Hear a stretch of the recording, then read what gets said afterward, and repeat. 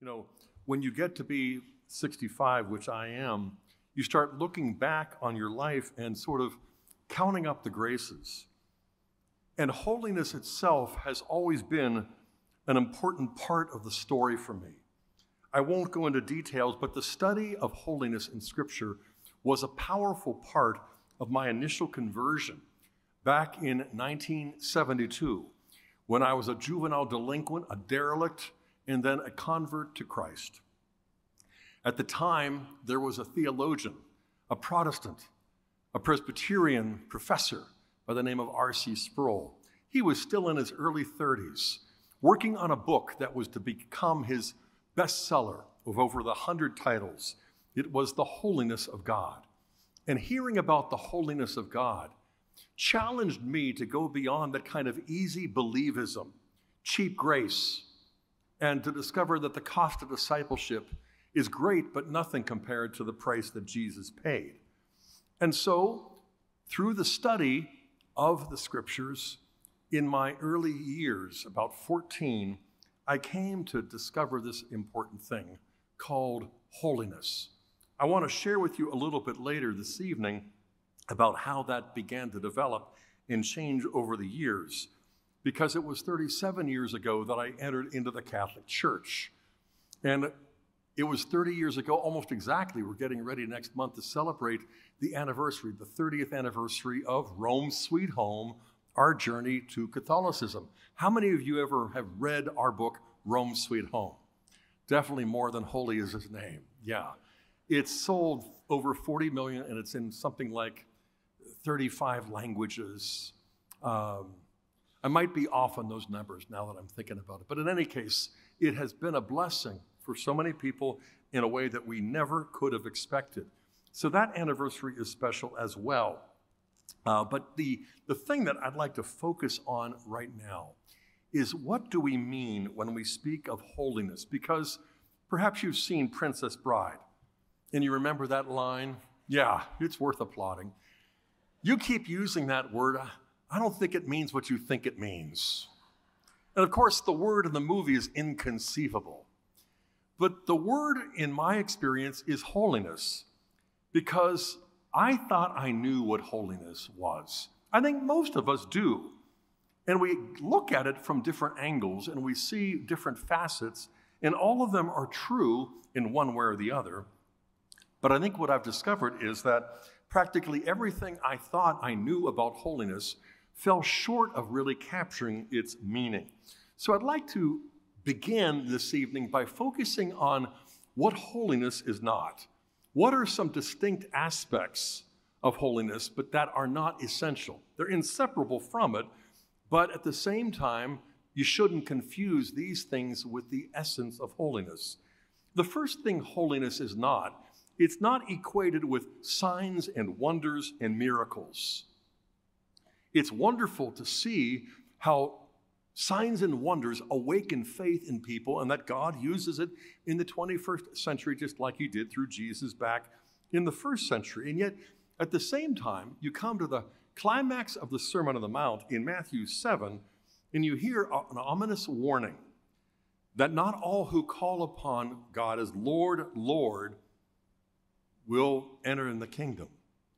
And he said, many will come to him in that day and say, Lord, did we not prophesy and cast out demons and do many mighty works? And I'll say, depart from me, I never knew you. Wow.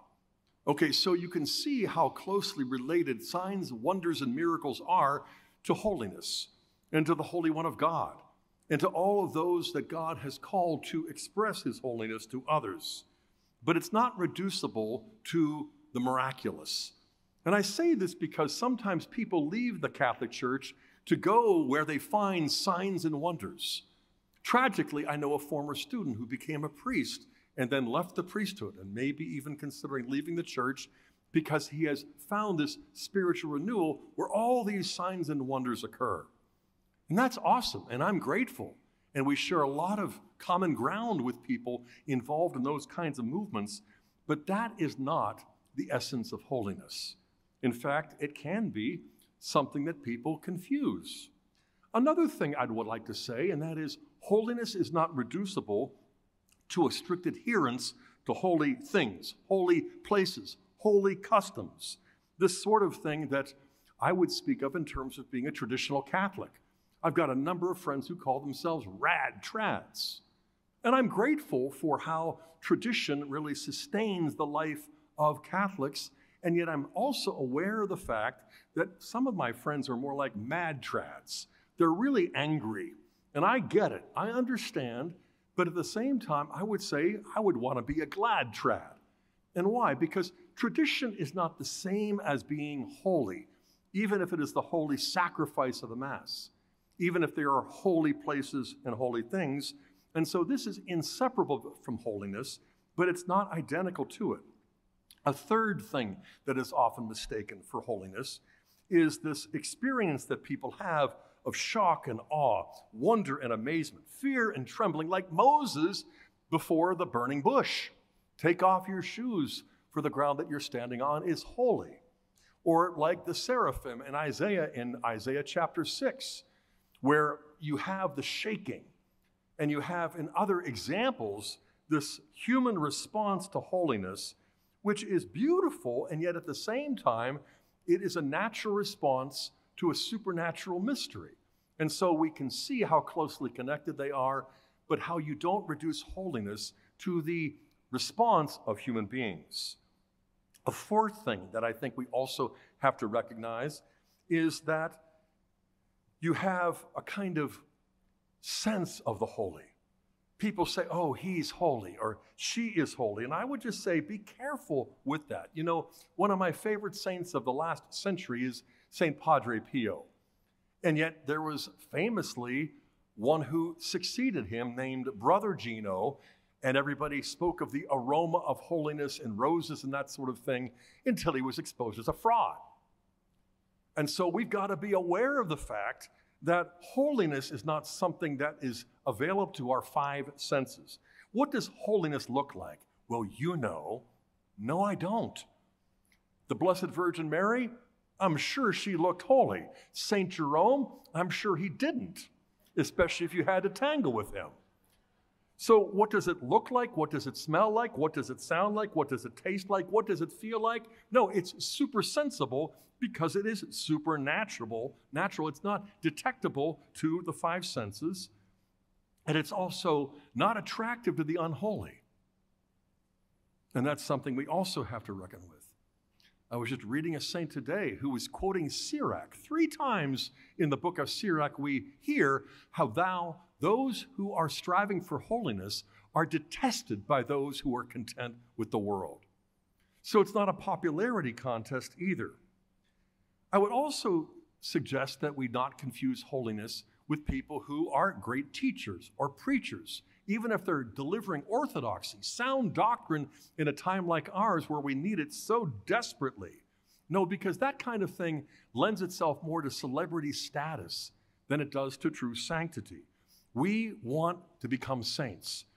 We also look for saints, but don't confuse saints with celebrities. And I feel like the poster child of that kind of confusion, because I know myself well enough to know I'm not holy, and my confessor does not beg to differ. And finally, I would say that holiness depends upon reception of the sacraments and devotion to prayer and to a lot of other activities that basically express our personal piety. But don't confuse that with holiness. It's the effect of holiness, but it can also become something that is quite distinct from it. I guess there is one last thing that I'd like to share about what holiness is not, because this was the thing that I thought it was for many years. And I find many biblical scholars and theology professors still confusing this. And that is, holiness is not the same thing as ethical rectitude, uprightness, or what we would call righteousness. And once again, I want to distinguish here, not to oppose or separate, but I want to distinguish, to unite, by showing that, yes, holiness is one thing that is inseparable from righteousness, but sanctity is not the exact same thing as justice. And I would propose that this is the most common confusion that when people see others who are ethical, who are moral, who are upright, what flows from our lips? Oh, he's a saint. Well, he might be a saint. She might be too. But righteousness and holiness, though inseparably united, are clearly distinct.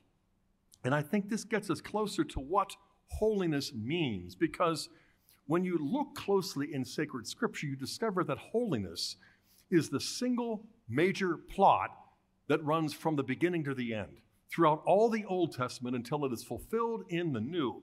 But holiness certainly includes righteousness, but it's not reducible to it. And where do we find that? Well, in the Mosaic Law, for example, we have, according to the rabbis, 613 distinct statutes. But not all statutes are created equal. Jesus could ask, just like the lawyer asked him, which is the greatest commandment? And there was something of a consensus back in the first century, because the greatest commandment is Deuteronomy 6, verse 5, that you should love the Lord your God with all of your heart, mind, soul, and strength. But what does Jesus quickly add? And the second is like unto it, you shall love your neighbor as yourself. But the second one is still in second place. It's like the first because it's a law of love, but it's secondary. And so the two greatest commandments found in the Mosaic Law are commandments that require us to love. Now, normally, legislation on the one side and love on the other are sort of like polar opposites. How can you legislate love? But if the source of law is the Lord God Almighty, and if God is love from the beginning of creation and even before from all eternity, then it only makes sense that of the 613, there are two that are much higher, and both of them relate to love. But the love of God, that's holiness. Whereas the love of neighbor, that's righteousness. And I distinguish not to separate, much less to oppose, but to subordinate righteousness from holiness. And so holiness is also reflected in the two tables of the law. When we look at the Decalogue, how many commandments? 10, but how do we divide them? The first table consists of 3 commandments. The second table consists of 7.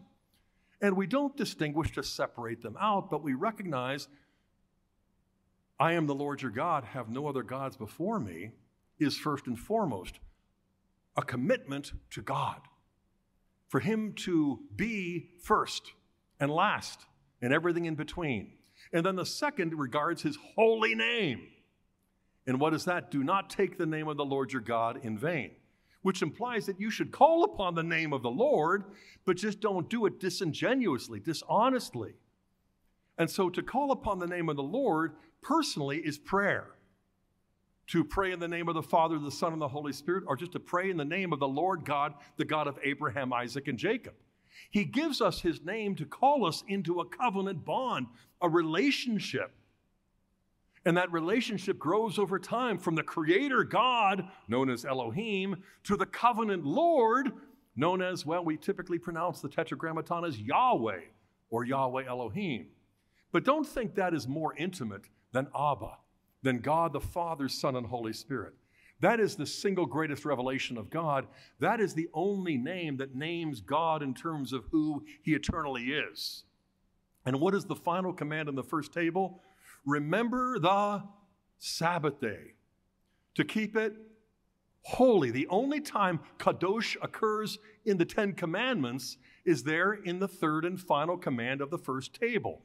Remember the Sabbath day to keep it holy. Doesn't mean setting your alarm on Saturday in the old, Sunday in the new, and when it goes off, I remembered it is the Sabbath of the old or the Sabbath of the new. No, remembrance is to commemorate, to celebrate. And it's not just private, it's not just interior. You and your sons and your daughters. Holiness is a family affair. But not just them, but your maidservants and your manservants, your employees, the oxen and the ass, and even the sojourners who are wandering through your town and the gates. All of them are to rest because all of them are called to be holy. And if God alone is holy, then we should stop our work and recognize that there is one work that only God can accomplish, and that is to make us holy, because if you alone are holy, then you alone can make us holy. And since work and productivity and efficiency and wealth is not what we're made for, 6 days you labor, but the 7th you rest. And so this is how we remember. This is how we commemorate. This is how we celebrate. And it's not just a particular day of the week that changes from the old to the new. It is a lifestyle. The Lord remembered his covenant. Does that imply that for a few centuries he'd forgotten? No. He's commemorating, he's celebrating, he's fulfilling it. Memory is the single most important faculty in our lives, in our souls, in our homes, in our families. And yet we tend to reduce memory to sort of what I ate last night for dinner or what I wore last Sunday for Mass. And there is a sensible aspect of the faculty we call memory, but in Hebrew and in Greek, the notion of memoria, it's much more of a liturgical faculty within our soul. It comes before the intellect. It's pre-intellectual. It comes before the will, what we choose. Because without memory, I couldn't finish the sentence. Without memory, you wouldn't know why you're here. Without memory, I wouldn't be able to continue on with what I'm saying. Because I know who I am, but I know who you are. I know why we're here. But I also know that I'm not just a professor. I'm not just an author. I'm not just a speaker. I'm not just a husband and a father and now a grandfather and a father-in-law. I am, before all other things, I am created in the image and likeness of God. I come from him, I'll return to him, and I need to live every minute of every day in the light of who I am, not just in relationship to humans, that's righteousness, but in relation to God, that's holiness. And holiness is something that has been eclipsed, effaced, if not obliterated from our world today. And so holiness is sort of, rectitude, righteousness, and yet, what if it's not? What if it's something much more? And that's the challenge for us living in a post-Christian age, in a post-modern society, where your truth and my truth don't have to be the same, because there is no such thing as truth. There's only reality such as we define it for ourselves. Is that the truth? Don't ask. That's the supreme fallacy of self-exception. That's what makes it so absurd. But at the same time, what we have to recognize is that if holiness surpasses righteousness, and holiness is the only thing for which we were made, and yet holiness is humanly impossible, we can't do it ourselves. We can't do it apart from God. But there isn't 1 millisecond of our existence that we ever really are truly apart from God. I remember going to a concert in Pittsburgh. It was Ryan Adams. I went with my son Michael and his fiance on a Hummel back then, before they got married and had 7 kids. And they had really good seats. I just had a lousy seat up in the balcony. And so while I was waiting in line, there was a young lady who was to take the tickets. And I was standing next to her, and we started talking, and she just expressed the fact that she was really depressed. And I'm like, why is that? And she said, because my dad died today, and I wasn't able to be with him. And I just miss him. And I love him, and now he's gone. And I said, well, actually, he's not gone. I mean, God created him, and God created you with him as the instrument. God created him out of love. God created his love for you. God created your love for him. And she said, well, I'm a secular Jew. I'm an atheist. And I said, God doesn't exist because I believe in him. God doesn't not exist because you don't. God is the source of your life through your Father. God is the source of your love for your Father. And so your Father is still alive somewhere. God knows. So don't forget that love, because God doesn't. And her eyes welled up with tears. And she just gave me a hug. And then she gave me her email address. And we stayed in touch. And she also gave me a ticket in the front row. Now, I'm not suggesting, that we pursue holiness for the best ticket in the house. But those are the fringe benefits. But above all, the fact is that holiness belongs to God alone. You alone are holy, whether people believe in him or not. If they don't, his holiness is not diminished. Our lives are what's diminished. And so in the process, what we discover is the truth of holiness. Now, what I want to do now that I've shown you what holiness is not reducible to, I want to kind of focus on what we mean by kadosh. That's the Hebrew word for holiness, kadosh, like what Isaiah heard the seraphim singing in his vision in chapter 6. Holy, holy, holy. You know, in Hebrew, you don't have superlatives, good, better, best. And so threefold repetition is basically saying he is the holiest of holies. He is what you would call that inner sanctum in the temple, the Holy of Holies. And so the primary meaning of holiness is what God alone is, what is original to God. And yet at the same time, there's another term, kadesh, which points to the sacred, the consecrated, that which is sanctified by God. And so this objective holiness that is God's alone is also something that he imparts to us by consecration, by sanctifying, by setting apart. And so this secondary sense of holiness is something that is derived from and dependent upon God, who alone is holy. All right, that helps a little bit. But at the same time, we also recognize that to be set apart by God is objectively true, but that is true whether you're subjectively disposed to love God above all else or not. So, for example, we read about holiness in Leviticus especially. But in Leviticus chapter 10, we read about the instructions that the Lord God gave to Moses to give to Aaron and his sons, and no wonder. In Leviticus 10, verse 10, we read, "You are to distinguish between the holy and the common, between the unclean and the clean. And you are to teach the people of Israel all the statutes which the Lord has spoken to them." So priests are appointed for the purpose of teaching us to distinguish between the holy and the common. You see, the holy is not opposed to the common. It's distinct from it. What is holy is only opposed to what is sinful. So what you do for 6 days might be secular, but it can become holy secularity precisely by working for the purpose of worship, so that the fruit of your labor is what is offered in the liturgy as sacrifice. And so your life is integrated. The righteousness that is more human and horizontal is ordered to the holiness which directs everything I do back to the Lord God. This comes in Leviticus 10, verse 10.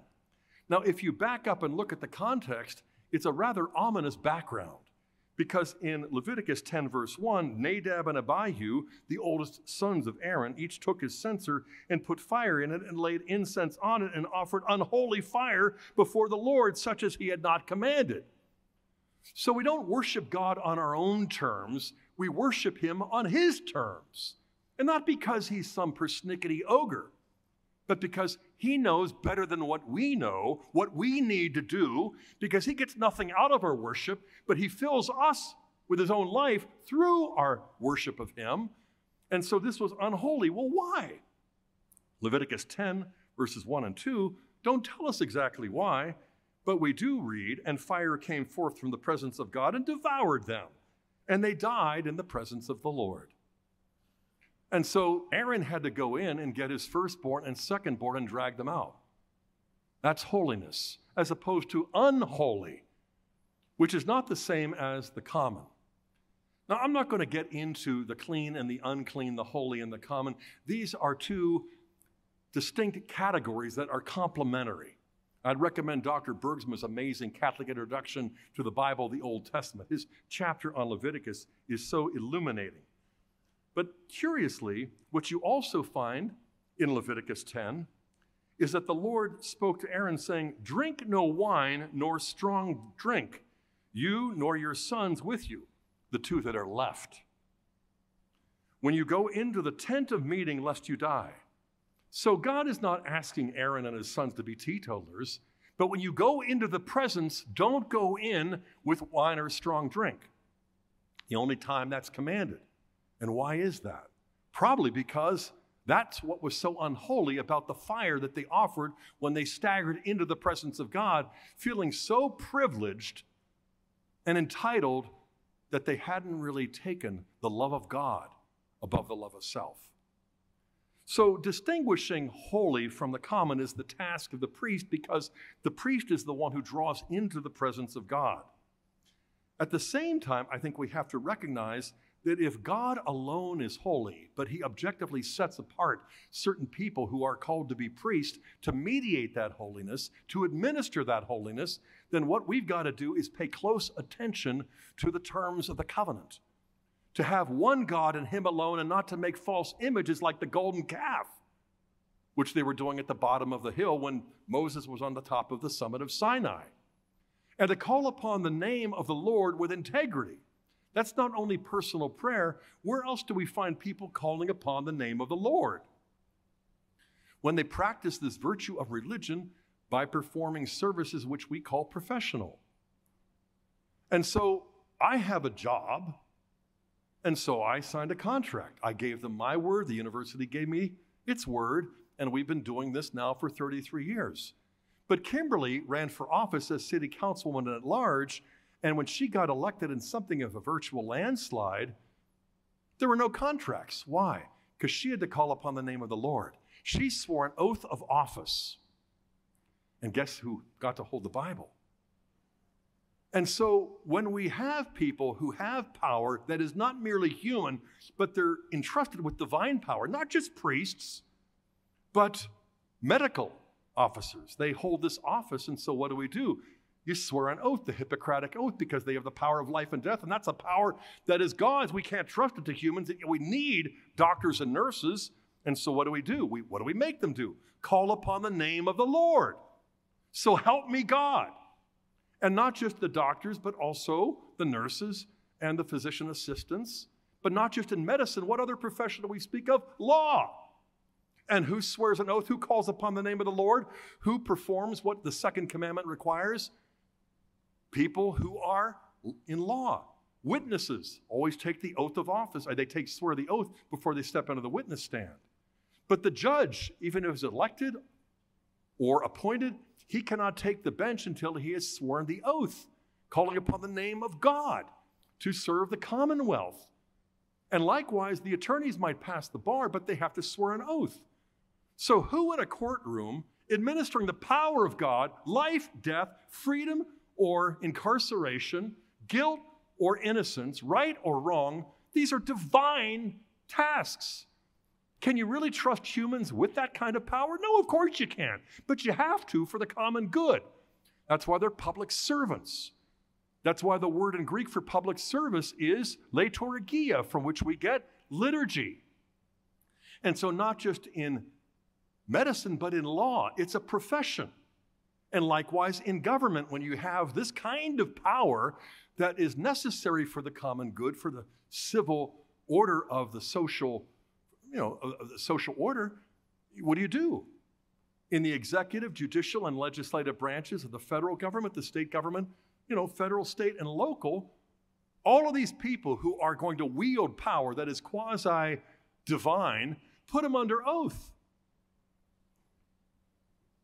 People who study law describe the oath as a relic of ancient society, a fossil of religious custom. But at the same time, we still have this idea that if you swear an oath, so help me God, what do you call divine assistance? Grace. And that's the blessing that comes when you call upon the name of God with truth, with integrity, with humility. I need your help. I'm going to be tempted to lie under oath. And this is why when we take the holy name of God and tie it to our lies, lying is no longer a sin. It is what? A crime. And not a misdemeanor, but a felony. Why? Because it's perjury. Why is it perjury? Because you're under oath. And we don't even know what it means, but we are under God, whether we affirm it or deny it. And so to call upon the name of God with truth versus taking his name in vain, for he will not hold him guiltless who takes his name in vain. God will put up with it because I'm offering you help. It's called the blessing, so help me God. But if we refuse to avail ourselves of that assistance, we're criminals. were perjurers. And so all the promises that politicians make will often fall on the ground, but at the same time, God is just. And the wheels of justice may grind too slowly, but they will grind to powder, fine powder. That's what eternity is for. And so if we're telling the truth with the help of God, but we're accused of lying, God will vindicate us whenever it comes time. But if we're lying through our teeth under oath and nobody finds out, God knows. And so if it's the legal profession, if it's the political profession, if it's the medical profession, and all of the branches of the military as well, the power of life and death. And so this is holiness in a certain way. It's what we might call natural holiness, secular holiness, but no society could do without the professions. And why? Because you profess your faith in God and your need for his help. You get a sense of how far we've gone. We don't know what we're doing in swearing oaths because we don't know what we're undoing in trying to privatize God and relativize morality. But this is who we are as Catholics living in our country who have a responsibility and an opportunity to spread holiness. Not just the holiness of the Trinity through Christ by the power of the Spirit through the sacraments, but do you know what the Latin word for oath is? Sacramentum. And so all of these natural oaths in the natural order of society are in a certain sense like natural sacraments, just like every single one of the 7 sacraments is like a supernatural oath. So help me God, baptize me. What did Jesus ask the mother of James and John? He asked the brothers, are you willing to be baptized with the baptism I must undergo? Are you willing to drink from the cup from which I must drink? We are. You will. But what does that have to do with baptism? I thought it was like a bath. It's a pledge to death. So help me God.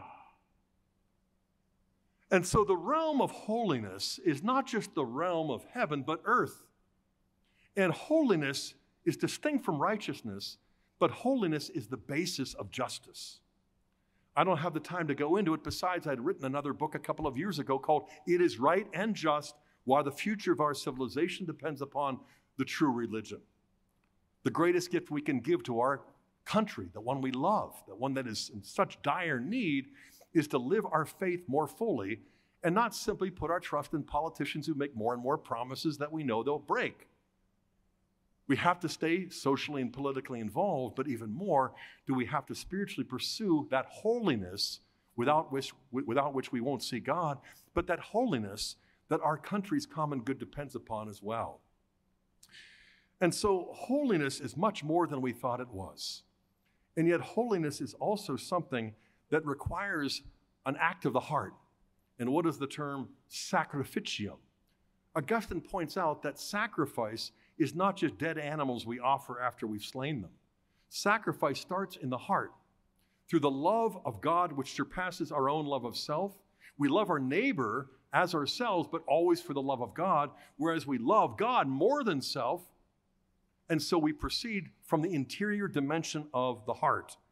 This is the single most important aspect of holiness, that it is eternal and interior to the Holy Trinity. God alone is holy. God alone can make us holy, but how does he do it? By taking out the heart of stone and putting in the heart of flesh, by pouring the Holy Spirit upon us. 3 times in the Old Testament, the Hebrew Bible, the term kadosh is used of the Holy Spirit. Over 90 times in the New Testament. What's changed? The Father finally sent the Son to pour out the Holy Spirit. And so holiness was there in the old, but holiness is something different in the new. You go back to Genesis, 50 chapters long, and the term kadosh only occurs once in the 2nd chapter. After God creates in 6 days, he then rests on the Sabbath day. He blesses the Sabbath day, and kodesh, he sanctifies it. He declares the 7th day to be holy because the 7th day is the Sabbath, and the Sabbath is the sign of the covenant. And so the covenant transforms the way we look at creation. The cosmos is a temple.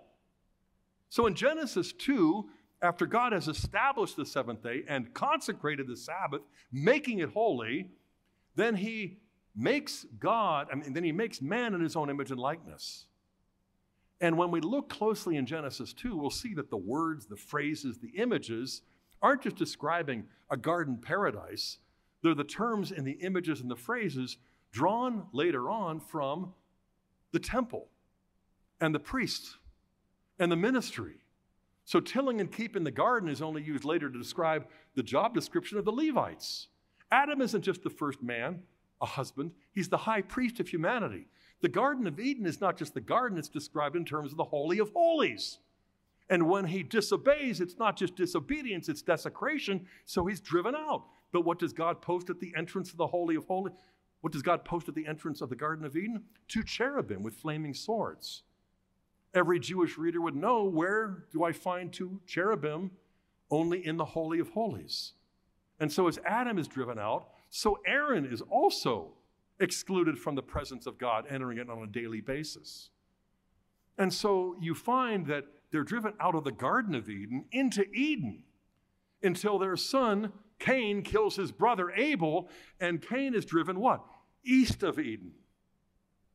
So this set of directions is liturgical. The Garden of Eden, Eden, and east of Eden. Think of ad orientem, how you are oriented by looking eastwardly and seeing people coming back. And so this picture is drawn for the purpose of showing us what will later be in the tabernacle, what will later be in the temple. And that is a threefold structure: the Holy of Holies, the holy place, and the outer court where Gentiles are allowed. I'm going to be reflecting upon this more, later on, but I want to just emphasize that the 3-part structure of creation, Eden, the garden, the 3-part structure of Noah's Ark, it also had 3 layers, the 3-part structure of the tabernacle, the 3-part structure of Solomon's temple, all prepares us to imagine, to enter, to live in the New Jerusalem. The Old Jerusalem is where the temple was, and its 3-part structure was tripartite. But in Revelation 21, what do we read in verse 17? In the New Jerusalem, I saw that there was no temple. Why? Because terrorists had burned it down like Titus and his soldiers in 70? No. Because when you enter into eternity, John says, there is no temple, for the Lord God Almighty is the temple, and the Lamb who sits upon the throne, and the living water that flows from the throne of the Lord God and the Lamb. Well, then there is a temple. Yeah, but it's not a temple. It's not a building. Well, what is it? It's the Lord God, the Lamb, and the living water. Pray tell, what is that threefold mystery? The Lord God is the Father, the Lamb is the Son, and who is the Holy? What is the living water? The Holy Spirit that flows from the throne of the Lord God and the Lamb. I can barely imagine that. But guess what? That's plan A. That is the only thing for which we were made. That is why creation exists. This is why salvation occurred. And this is why we're all here in Finnegan Fieldhouse, to become saints, to enter into the Holy of Holies. And what is the Holy of Holies? No, not what, but who? The Holy Spirit. And so in 50 chapters of Genesis, holy occurs once and not ever again. Genesis 2, verse 3. And by the time God breathes into our first father's nostrils the breath of life, in Genesis 2, verse 7, that means sanctifying grace, original holiness, not just original justice. So our first father is ordered primarily to God because Eve doesn't exist yet. And in the next chapter, when she does, together they disobey. But what did God say? The day you eat of it, you'll surely die. The serpent said you won't, and so they ate, and they didn't die naturally or physically. But what happened truly? They committed a mortal sin. They committed spiritual suicide. They snuffed out the life of God. They exhaled the Holy Spirit. They basically evicted him. And so for us, original sin is transmitting human life utterly devoid of divine life. And so all of the sons of Adam and the daughters of Eve, like us, are born naturally alive, but spiritually dead as a doornail. Holiness does not occur anywhere else in the rest of the book of Genesis. No wonder. It's a subtle way of gesturing towards the catastrophic consequences of the failure of our first father. A brief comeback in Exodus, only 40 chapters, kadosh occurs, get this, 98 times. 70 times as a verb, like 18 times as 70 times as a noun, 18 times as a verb. And, the holy ground, the holy tabernacle, the holy Ark of the Covenant, the altar, all of these things are holy, and Israel is called to be holy, but only if you hear my voice and only if you keep my covenant. Moses heard his voice, but the people only heard thunder. Moses kept the covenant, but the people worshiped the golden calf. And so what is holy, the 12 tribes, is a holy nation. They're desecrated, they're defrocked, and only the Levites become holy. Hence, Leviticus follows the tragedy of Exodus, and in Leviticus, the heart of it is the holiness code. Be holy as the Lord your God is holy. That's what God speaks through Moses to tell Aaron to have his sons and the Levites learn. Teach the 12 tribes be holy as opposed to being what? Unholy, idolatrous, calf-worshiping rebels. And so Leviticus is an earnest attempt on the part of Moses to get Aaron and his sons and the Levites to rehabilitate the 12 tribes. And after 40 years, that experiment fails. And so as we continue reading through the books of the Old Testament, what do we find? Well, they were to go into the Holy Land and to capture Jerusalem and build the holy city, and then the holy temple, and then the Holy of Holies. Could have taken 40 years. At the most, it could have taken 60 or 70. But in fact, as Rabbi Berman points out, it took Israel almost half a millennium to get around to fulfilling God's command, and they were well aware of their own tardiness. The construction of the temple, he says, is the only event in the entire prophetic record that is explicitly dated. It took place in the 480th year after the sons of Israel came out of Egypt, in the 4th year of Solomon's reign over Israel. And by the time you discovered that the temple was around, as Isaiah points out, you possessed the sanctuary only a little while before the adversaries came and destroyed it. Little by little, God is calling his people to holiness. Louder and louder the call is heard but not fulfilled. As Rabbi Berman goes on to point out, as an Orthodox Jewish scholar, nobody is ever called a saint in the Old Testament. Lots of objects are called to be saints, are called holy, but Israelites are called to be saints, but they never achieve it. The only apparent exception is Daniel 7, where you hear about this vision that Daniel has of the Son of Man riding on the clouds of glory, coming to the Ancient of Days to receive a kingdom that's everlasting and worldwide. And he turns around, and who does he give it to? The saints of the Most High. Well, there you have it. People are called saints in the Old Testament. But of course, not yet, because the vision of the Son of Man is an oracle of the future, only fulfilled when the Son of God, the Holy One of God, becomes the Son of Man for the purpose of giving us the Holy Spirit. And so what we take for granted is precisely what the Israelites waited centuries for, more than a millennium, to receive. And what does it elicit from us? The Father sent the Son to give us the Holy Spirit. Big deal. I've been hearing that since I was little. But what difference does it actually make? Well, in the very beginning of Luke's gospel, the Holy Spirit shall come upon you, and the power of the Most High will overshadow her. And what does that make her? That's the language describing what the Holy Spirit did in relation to the Holy of Holies and the Ark of the Covenant. So she is the Ark of the New Covenant. She doesn't bear the Word of God carved in stone tablets. She bears the Word of God made flesh, dwelling in her womb. She's more of an ark than the box could ever be. And so she bears the Holy One of God. And he lives, and he is holy and righteous, but he also makes his life a gift of love in a self-offering, the holy sacrifice of Christ, the holy sacrifice of the Mass. He rises in the power of the Holy Spirit. He promises to give the Holy Spirit. And 50 days after Passover is Pentecost, and the gift of the Holy Spirit empowers the Blessed Virgin and the apostles to take to all of the nations the truth of God's love, his holy love. This is the revelation of what holiness is.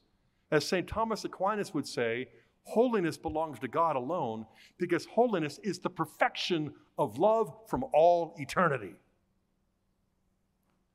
That's not just what the Trinity does. That's who the Father, the Son, and the Holy Spirit do. That's who they are.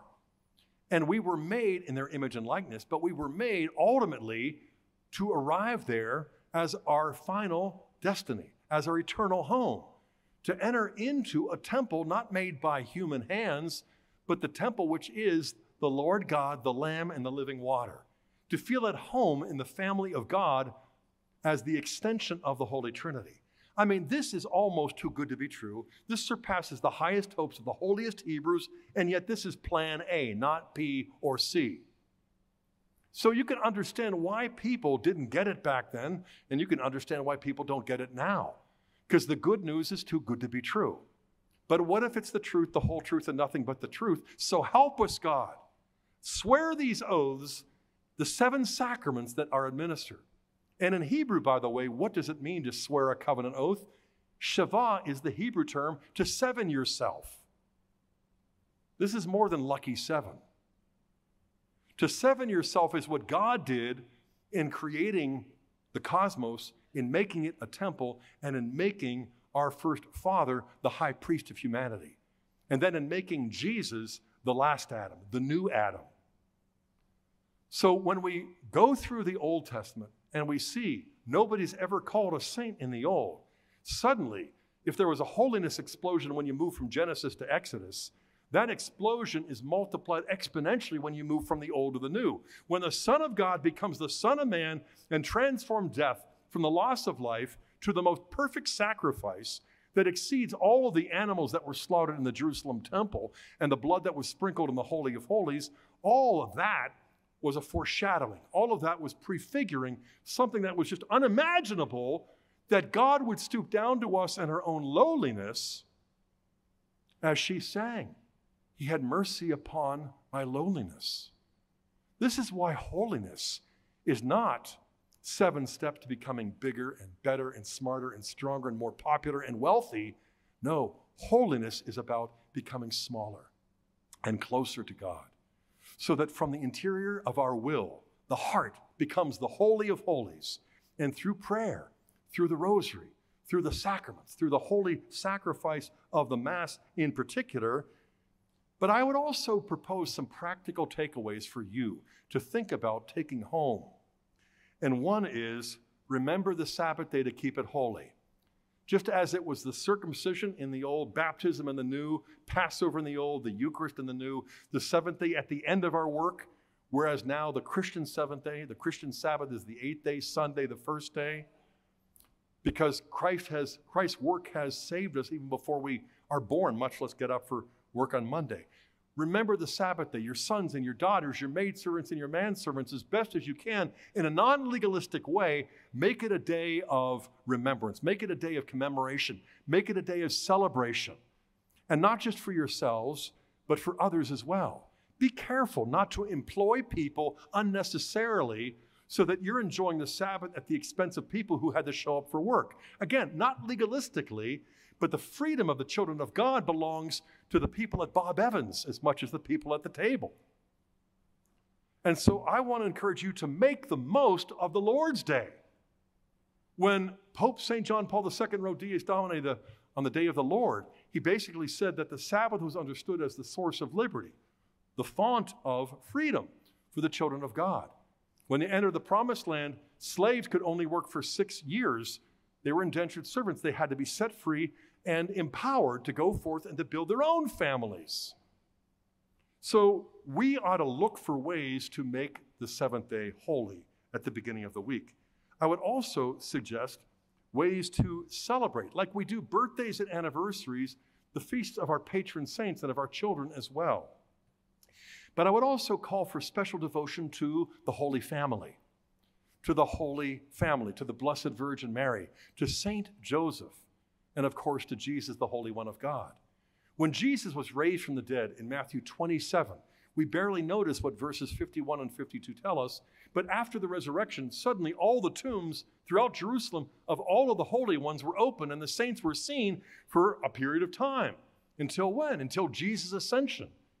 It wasn't just taking an elevator. It wasn't a solo flight. He took the souls of the faithful departed that he had rescued from Sheol, Hades, and he took them to heaven and repopulated it. So the next time, the only other time we hear holy, holy, holy, besides Isaiah 6, where it was a song sung only by the seraphim, in Revelation 4, the ascended King of Kings upon his throne, they're singing holy, holy, holy. It's the angels and the saints, the martyrs, and all of the people who had died in the Old Testament who now stand before God. We believe in the Holy Spirit, the Holy Catholic Church, the communion of saints, and all of these other Catholic doctrines that's basically reduced to talking points. No, the articles of the creed are more precious than gems, diamonds, emeralds, and sapphires. And so what we've got to do is we've got to bring these home into our own hearts, daily prayer, the rosary. But I'd also suggest tithing. In the Old Covenant, it was commanded. Even before the Mosaic Law, Abraham paid a tithe to Melchizedek. Have we moved from great blessings to lesser blessings from the old to the new? No, great to even greater. So a tithe is required. More is expected because we've experienced graces that go beyond ancient Israel. But what do you tithe on? The gross or the net? Well, who gets the first? Uncle Sam or the Lord Jesus? What do you want God to bless? The gross or the net? Then give him 10%, as distinct from 1.6%, which is the average Catholic percentage of giving. The Protestant is around 2.5, almost double, but not nearly enough. We want our religion, but we want it cheap. Well, you get what you pay for. And so support your parish, but also support those works that you believe God has raised up and established for the purpose of sanctifying the temporal order and turning us into saints. It's a wonderful thing for our son, Father Jeremiah, be able to transform bread and wine into the resurrected body, blood, soul, and divinity of Christ. But that is a means to an end. The real goal is for God the Father to use our priests to transform lay people and clergy alike from sinners to saints. That's who we are. That's what we're here for. And that's the only way we're going to get home. In the name of the Father, and of the Son, and of the Holy Spirit.